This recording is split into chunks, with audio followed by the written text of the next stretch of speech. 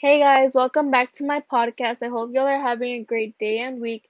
In this episode, I will be talking about radical and rational exponents. The expression n root of a is called a radical. The n is the index. An example of how to find the indicated root of a is, let's say your n is equal to 3 and your a is equal to negative 27. You put the 3 in the index and the negative 27 inside the square root and figure out what to the power of 3 equals negative 27. Negative 3 to the power of 3 is negative 27, so your answer is negative 3. An example of how to solve an evaluating expression with rational exponents is, let's say you have 16 and 3/4. You put the 4 at the index and put 16 to the power of 3 inside the square root.